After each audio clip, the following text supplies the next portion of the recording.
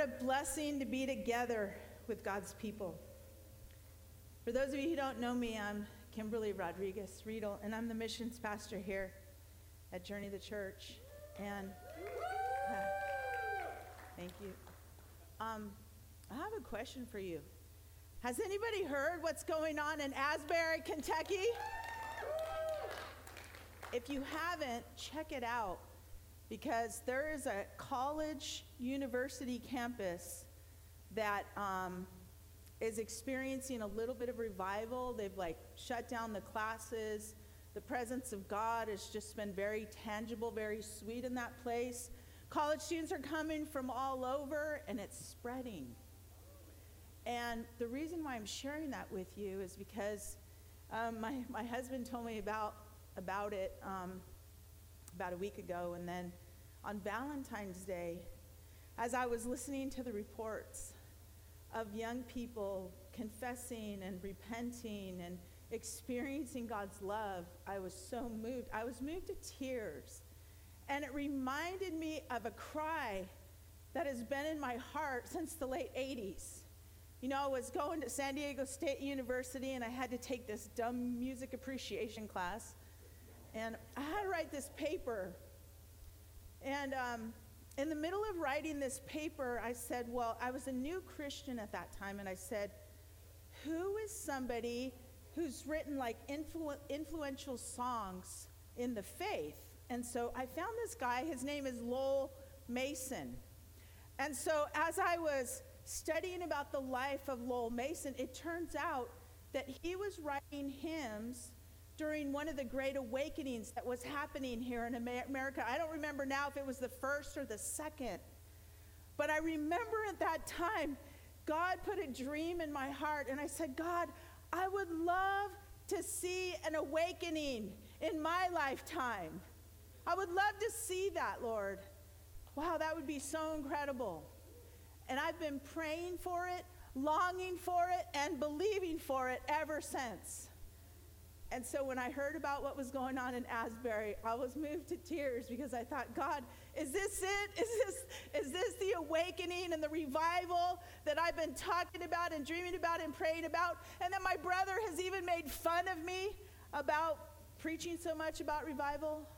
And so if you haven't had a chance, check it out, because it is spreading. And I believe God wants to capture the heart of the youth of our nation. And he, not just the youth, but every generation. And so let me just pray. Father, I thank you so much for your great love with which you loved us. I thank you for sending Jesus to pay the ultimate price. And Jesus, I thank you for sending the Holy Spirit, that he could be poured out in our hearts and that we could experience your love. I pray for a baptism of love over this congregation, that we would be so filled with your love and so filled with the power of your Spirit, that everywhere we would go, we would take your love and your power with us. And people would begin to encounter you and to know you and to surrender their hearts and their lives to you. So we thank you for what's going on in Asbury, and we declare blessing over our universities too. We pray for Channel Islands, for Moore Park, for Ventura College, Lord, for Oxnard College, and for all the surrounding universities. May you move on every college campus in this nation and in the nations of the earth, and may people live awestruck by your love and your power. In Jesus' name, amen. God is so good, isn't he? He's so good. And I want to thank you for joining us as we continue on this journey of overcoming fear. We've been unpacking different ways of dealing with fear from Luke 12. And we began the year by exploring just the negative effects that fear can actually have on us. And Jesus, he came to set the captives free. And he wants his kids, and that would be us, to live courageous, bold, fearless lives. And so as I recap, some of the things that we've been talking about in this series, I want you to just enjoy what we've been learning. And the first message was actually about, Jesus was warning about the hypocrisy of the Pharisees. And really, hypocrisy comes from a fear of man. It's like wanting to look good on the outside, right? So first message was on fear, on how to live not in hypocrisy. And instead of fearing man, Jesus told us, why would you fear someone who the only thing they can do is kill your body? You know, that's the worst thing they can do to you. We should fear God, who can actually throw our bodies into hell if he chooses. And I love this scripture. I just wanted to share it with you. This is Proverbs chapter 1, verse 7, and this is what God's word says. It says, "The fear of the Lord is the beginning of wisdom." The way that we receive wisdom is by fearing the Lord. And it's not that kind of a fear like, you know, being terrified in a corner, you know, afraid that someone's going to attack you. That kind of fear is like an awe. Like you're in awe of the God of the universe that created everything. And so when we begin to be in awe of God and fear and live before him, then that's when our hearts really start to gain wisdom. The next thing that I wanted to share with you is, you know, when I think about God's word, you know, why is it that we read God's word? I mean, it's good to read God's word, but over the years, I've discovered that it's not just about like kind of reading it and glossing over it. God's word is to be meditated on. It's to be prayed. It's to be used as a conversation between you and God. You know, God's word it should be a treasure to us. And so, in fact, in Ecclesiastes, it says, how does a young man keep his heart pure? It's by hiding God's word in his heart. And so really, God's word is to be, we're to allow it to have its effect in us. And one of the things that God's word does is it shows us God's heart. And there is a scripture in this particular portion that we didn't necessarily focus on it too much, but I love this thought. It says, God knows the very number of hairs on your head. And when you think about that, like I don't care how many hairs I have on my head, do you? But I go, wow, God is so interested in you. He is so fascinated by you that he even cares how many hairs you have on your head. He is intimately acquainted with every aspect of your life, with the thoughts you think, with where you go, with your favorite color. Like God, he's in love with you. He knows how many hairs are on your head. And so as you begin to read God's word and understand his heart and know that he loves you, that should really overwhelm your life. And I know when I live knowing how much I'm loved by God, I can live fearlessly. And that's my goal, is just to live in that love that he has for us. So I just wanted to share that with you because that so moves my heart when I think about that.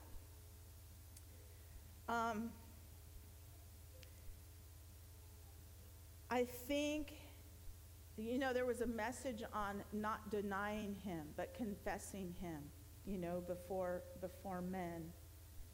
And then there's this verse that talks about, you know, if you have to go before magistrates and kings, like, don't worry about what you're going to say, because the Holy Spirit, he'll give you the words. And I feel like one of the things that we're lacking in the church is living empowered by the Holy Spirit. If we would really connect into that power source, you know, we would make better decisions, and so many things would happen in our lives. And so I just want to throw that idea out there because I'm going to circle back to it as we unpack the message for today. So the Holy Spirit will give you what to say. And then there was this message about this guy who was fighting over money. It's like, hey, teacher, like tell my brother to share his inheritance. And this is what Jesus said. Take heed and beware of covetousness. For one's life does not consist in the abundance of things he possesses. And then Jeremy very eloquently told us, be rich toward God. And I believe that God wants to break the power of materialism, and he wants us to live a rich life with him. That's right. Jesus also in this particular sermon series, he says not to be anxious or to worry about anything, but he says to seek first his kingdom and his righteousness. See, we got to understand that every single one of these messages is helping us to overcome fear. God doesn't want us to live in fear. He wants us to live seeking his kingdom, seeking him, allowing him to rule and reign in our lives. And I love this scripture. It's kind of the main scripture that is kind of throughout the whole sermon series. It says, your heavenly Father delights to give you the kingdom, little children. It's your inheritance. He wants to give it to you. It's yours. That's the Father's heart, to give you the kingdom. Just like us as parents, we delight to give our children the inheritance that comes. We delight to give, our family members what God has given us, right? As an inheritance. He delights to give us the kingdom. So really what I wanted to do as I was doing this is really to show you God's heart as we're going through this, that his heart is good and it's for you and it's loving and he cares about you. And then last week, Jeremy shared a message with us, and he said, blessed are those servants whom the master, when he comes, will find watching. And so here, God is inviting us to be watchful, because expecting for Jesus to come back at any moment. And the idea was to be prepared for him to come back. So that's just a little recap about what we've done so far. Sorry, my mouth's so dry. So anyway, what I want to do now is I want to share with you the slide 1, which is the idea of this message today is living in light of eternity. And I love the quote that Jeremy shared last week. It's as we live in light of eternity, as we focus on eternal things, we will end up doing so much good here on this earth. As we focus our hearts on eternity, what we leave behind is we leave this place better than we got here. So living in light of eternity. If you would stand, we're going to read Luke chapter 12. We're going to start at verse 41. Let's read. We're just going to read through 44 together. So 12:41 through 44. Read with me. Then Peter said to him, Lord, do you speak this parable only to us or to all people? And the Lord said, who then is the faithful and wise servant whom his master will make ruler over his household to give them their portion of food in due season? Blessed is that servant whom the master will find so doing when he comes. Truly I say to you that he will make him ruler over all that he has. Thank you, and you may be seated. I entitled this message, Wise Stewardship. And so today, as we unpack this portion of the scripture, we're going to discover what it means to be a wise steward of what God has given us. And the first thing I want to do is I want to talk about what it means to be faithful. It says faithful means loyal, steadfast, and true. So that's faith. That's faithful. And then the word wise means having experience, knowledge, good judgment, sensible.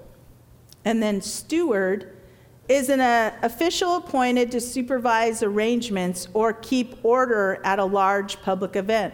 For example, a sporting event. A person employed to manage another's property, especially a large house or estate. So that's faithful, wise steward. Jesus is looking for faithful, wise stewards. Imagine you're going to go on a trip, and you're not sure how long you're going to be gone. A trip, of course. Yes. Yeah, and so you hop on this airplane, and it's an emergency trip, and you got to go overseas, okay? And you need to leave someone in charge of your household. And you basically hand them, your kids, your dog, your home, and then the finances that they're going to need to manage your house. So imagine you're doing that. Who would you choose to leave what is most valuable to you in that position? You're basically giving them, everything that you have. Who would you choose? Jesus says that he would choose a faithful, wise steward. And I'm pretty sure you and I would do the same. I mean, if we were going to leave our kids with someone, we would want them to be someone trustworthy, and faithful, that we know when we came back, everything was going to be in good order, right? I just want to say this: character counts. And God is looking for people, who are faithful, and who are wise. That's who he wants to leave, his kids in charge of too. And I love it how in the early church, there was a dispute, and they were needing to feed some widows, and they said, let's find some guys to be in charge of that. And Stephen was one of those guys, and it says, select from among you 7 men of good reputation, full of the Holy Spirit and wisdom, to put in charge of that task. So God is looking for these kind of people to manage things. So I just want to throw that out there in your idea, that idea in your head.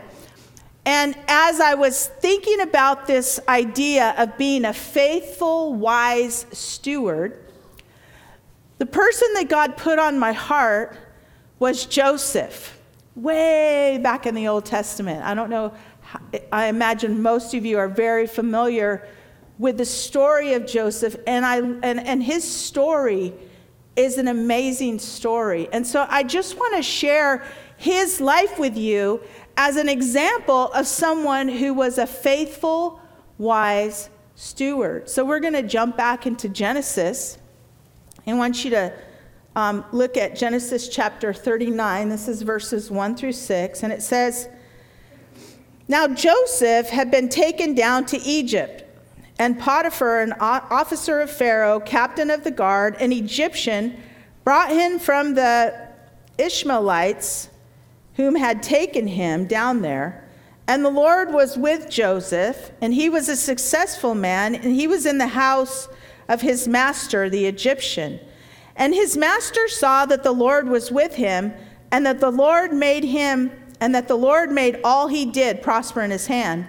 So Joseph found favor in his sight and served him, and then made him overseer of his house and all that he had put under his authority. So it was from that time that he made him overseer of his house and all that he had, And the Lord, he blessed the Egyptian's house for Joseph's sake. And the blessing of the Lord was on all that he had in the house and in the field. And thus he left all that he had in Joseph's hand, and he did not know what he had except for the bread which he ate. So, this is an amazing story, because really, here's this kid who traumatically is sold into slavery by his very own brothers. What an act of betrayal. But this kid,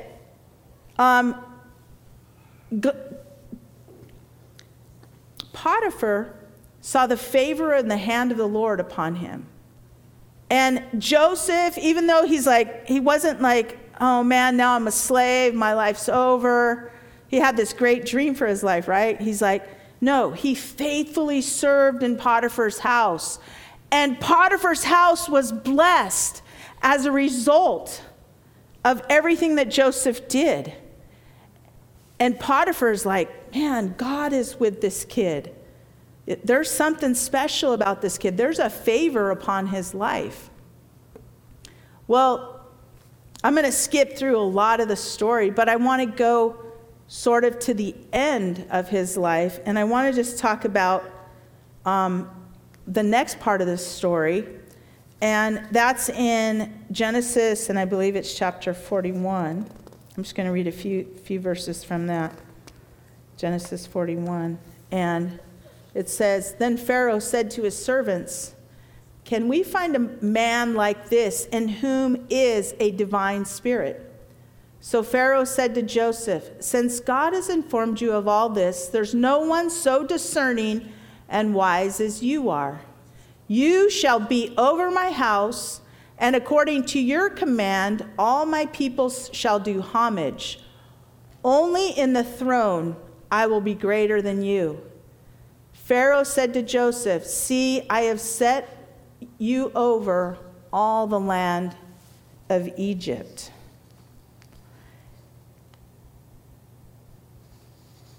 So here you have this kid who was running a household, and he was faithful. If you know the story, he's falsely accused by Potiphar's wife. He ends up in jail, and then he's running the whole jail for the jailer. And then eventually, he ends up before Pharaoh. And Pharaoh says, "Because you are faithful and because you are wise, I am going to put you over the entire nation of Egypt, and nobody will be greater to you than me." So now here's Joseph. He goes through this process, and I like to call it training for reigning. You see, the way it works is you're faithful with a little bit, and then God gives you more. You're responsible for what he's given you, and then he gives you greater influence and authority. And that's what happened in Joseph's life. And I love his story because you can see he had a dream as a young kid in his heart where he saw like people bowing down to him. And then everything went sideways after he had that dream, and he bragged about it to his brothers. But God, what used the pain and the suffering and the difficulty and the challenge and the false accusation to train him to become a wise steward over a nation, so that not only would he save the nation of Egypt in a time of great famine, but that he would actually save his own family, his brothers, his father, the children of Israel, and the surrounding nations, because God had given him wisdom and discernment to be a wise steward to manage the nation of Israel. May we be like Joseph, wise and faithful stewards over what God has given us.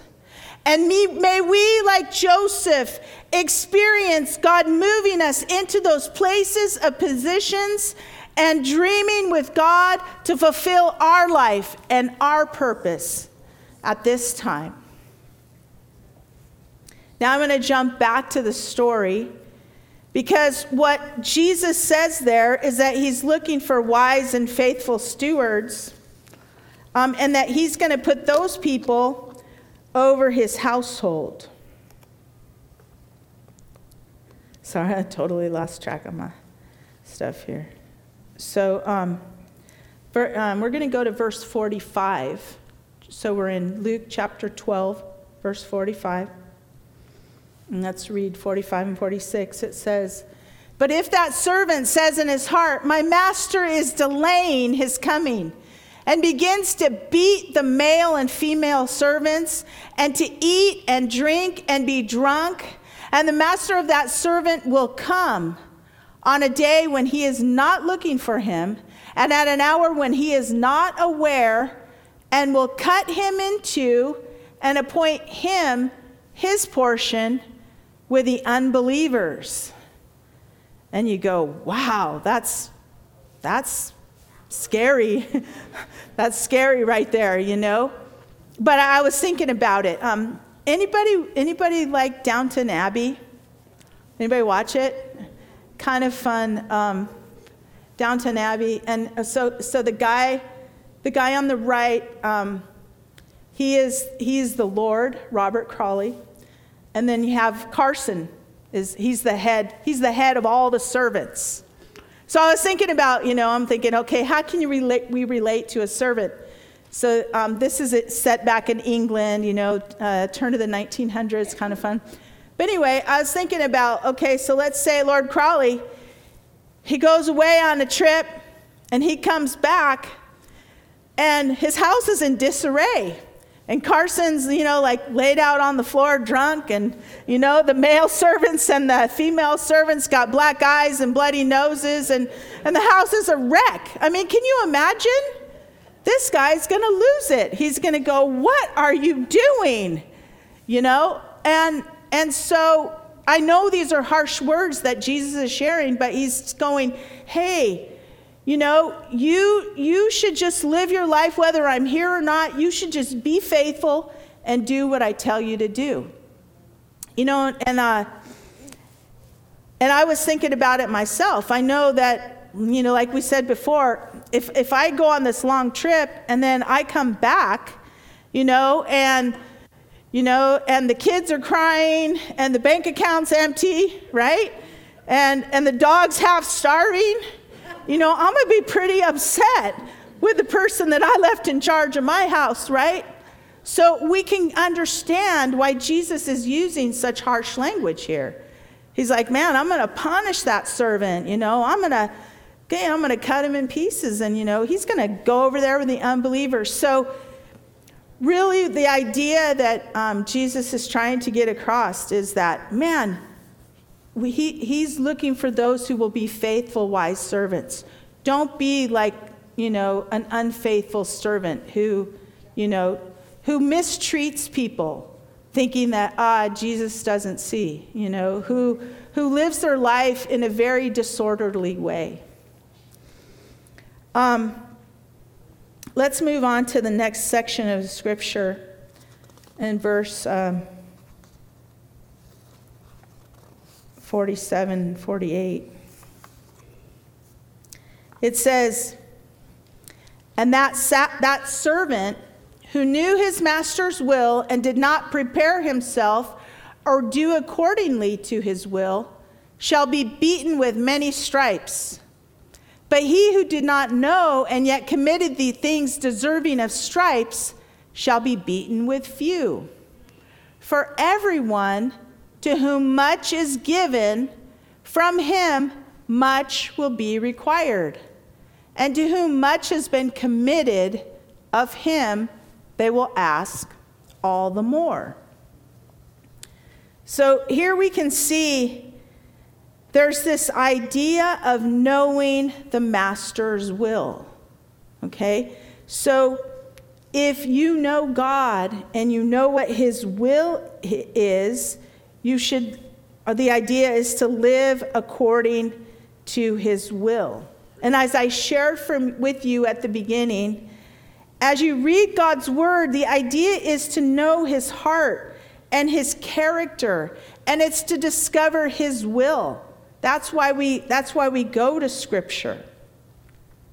And when I ask Jesus to be Lord of my life, and when I surrender my life to him, and I begin to understand that my life is not my own, and that I'm here to do his will and not my will, and that by doing his will, I discover the true meaning and purpose of my life.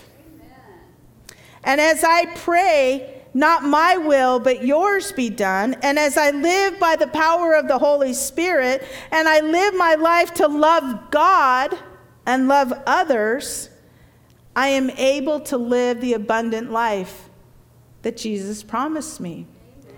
So the idea is we read the Scripture so that we know God's will, but then if we know God's will and we don't do it, there's a certain amount of, for lack of a better word, you can see here there's some punishment that goes on.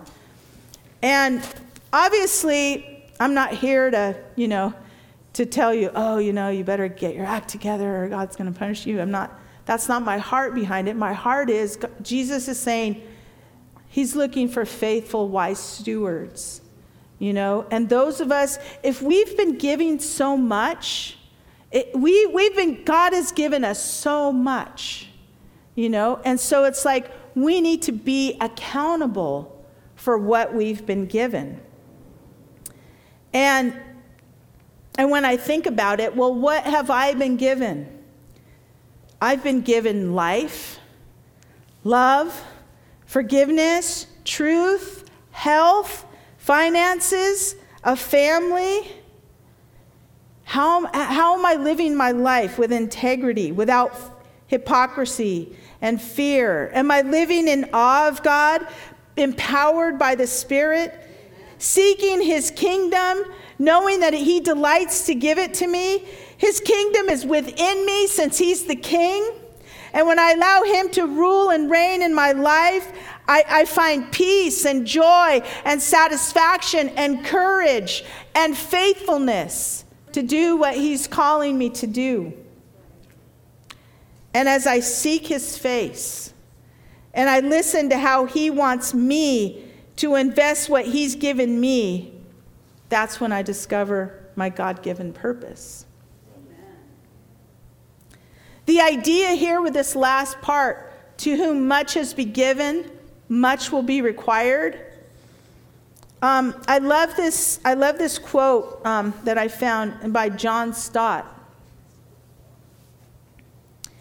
And really the idea behind it is that we live our lives before God here on earth. And it says, although we have responsibilities to others, we are primarily accountable to God. It is before him that we stand, and to him that one day we must give an account. We should not therefore rate human opinion too highly, becoming depressed when criticized and elated when flattered. To whom much is given, much is required. But the idea is that I live my life before God, knowing that I'm accountable to him, and what I'm doing with my life and how I'm investing my life. And again, going back to the quote that Jeremy shared with us last week, when we live in light of eternity, when I know that God is looking for faithful and wise stewards, then I understand, I'm going to live my life to please God. I'm going to love people, and I'm going to bless as many people as I can while I'm here. I love this scripture. And again, as I'm preparing a message, and I just feel like, God puts these certain things on my heart. And there's a scripture that came into my heart, in the process of preparation. And it says, this is 2 Chronicles 16:9. It says, the eyes of the Lord, they search the whole earth in order to strengthen those whose hearts are fully committed to him. And I love that. I get this visual of like God the Father. He's scanning the entire earth. And he's like, there's one right there. Her heart is committed to me. I'm going to give her strength. I'm going to give her everything she needs to live the life I created her to live. Oh, there's another one over there. And he sees your heart, that your heart is committed to him. And so I'm going to give them strength, right? And so for me, when I read the scripture, I say, how do I live with my heart fully committed to him?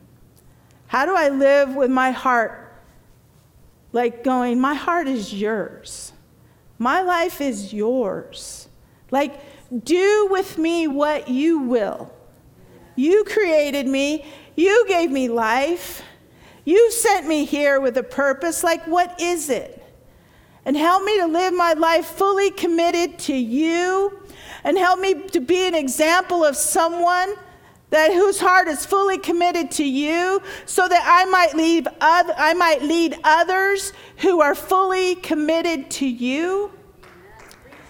And so the reason I'm sharing this with you guys is because, the Bible has a lot of scriptures in it, and sometimes we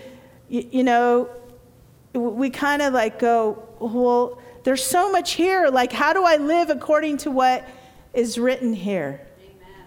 And what I love to always come back to is the word that this church was founded on. And it's love the Lord your God with all your heart, with all your soul, with all your mind, with all your strength, and love others as you love yourself. And if I use that as the measure of my life, if I understand how much Jesus loves me, the price that he was willing to pay so that he could have me, so that he could have you, when I receive God's love, and I've actually been praying this. I had a conversation with someone in a prayer meeting on Friday, and they were talking about God's love. God's love, it's unconditional. And that's who God is. He's love. And I realized that for most of my life, when I was a little girl, I remember we had these babysitters, and they were Seventh-day Adventists, and I went to church a few times with them. And I learned that, that song, Jesus loves me, this I know, and Jesus loves the little children, And I think that was the beginning of me being exposed to God's love. But it's like, Jesus loves me, this I know. It was here, it was in my head. It was a thought, and it was an idea. But I feel like what really changed me, and what I desire for every single one of you, and not just you, but like this entire world, is that idea of God's love would make that very long trip from your head down into your heart, so that you know how much he loves you, and that you live your life as a much loved child of God, and that you are so filled with God's love that it spills out of your life and into the lives of the people around you. And that is the desire, that is the prayer of my heart, that every single one of us would be so filled with the love of God, that's what would come out of us. But sometimes that truth hasn't made its way here. And so we don't know how loved we are. And I was just thinking back over my life, and I just remember when God started to really show me how much he loved me. Like, it ruined me. It undid me. It healed me. It changed me. And I go, that is what God's church needs. A greater, deep, heartfelt revelation of his love. And that's what will change the world, because that's what will give away. And so, today as we finish up, I just want to say this to you. God sees you. And he knows you. and he knows what he's deposited in you. And as you fully commit your heart to him, he will give you the strength that you need. And as you allow his love to fill your heart, and as you no longer live your life in fear and anxiety and greed and selfishness, and as you surrender to him and his perfect will, and as you allow his Spirit to fill you to overflowing with his love, life will become like a raging river, bringing love and life and fruit and refreshing wherever you go. God is looking for faithful, wise stewards that he can entrust to reach the lost, to heal the brokenhearted, to set the captives free, to love the unlovable, and to deliver hope and peace. Are you willing to represent his interests here on earth? Are you willing to do his will? And if you are, I would like to invite you to stand. And I would like to invite you to pray a prayer with me. And probably, I don't have it on the screens, but it's a prayer that I learned as a child, and I'm pretty sure a lot of you know it, and it's very familiar. It's the Our Father. Would you pray that with me? Yeah? Our Father, who art in heaven, hallowed be your name. Your kingdom come, your will be done, here on earth as it is in heaven. Give us this day our daily bread. Forgive us our trespasses, as we forgive those who trespass against us. For yours is the kingdom and the power and the glory forever and ever. Amen. And there's one more thing I want to do. If there's anyone here or online that has never received Jesus into their hearts, I want to invite you to pray with me today, because today is the day of salvation.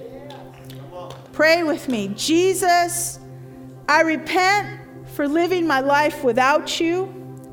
Forgive me for all of my failures and mistakes and sins. Thank you, Jesus, for dying on the cross to take away my sins. Jesus, you rose in victory over death, and today I receive you in my heart as Lord and King of my life. Rule and reign in me. Make me a faithful, wise steward in the life you've given me, and your will be done in me and through me. Amen. Amen.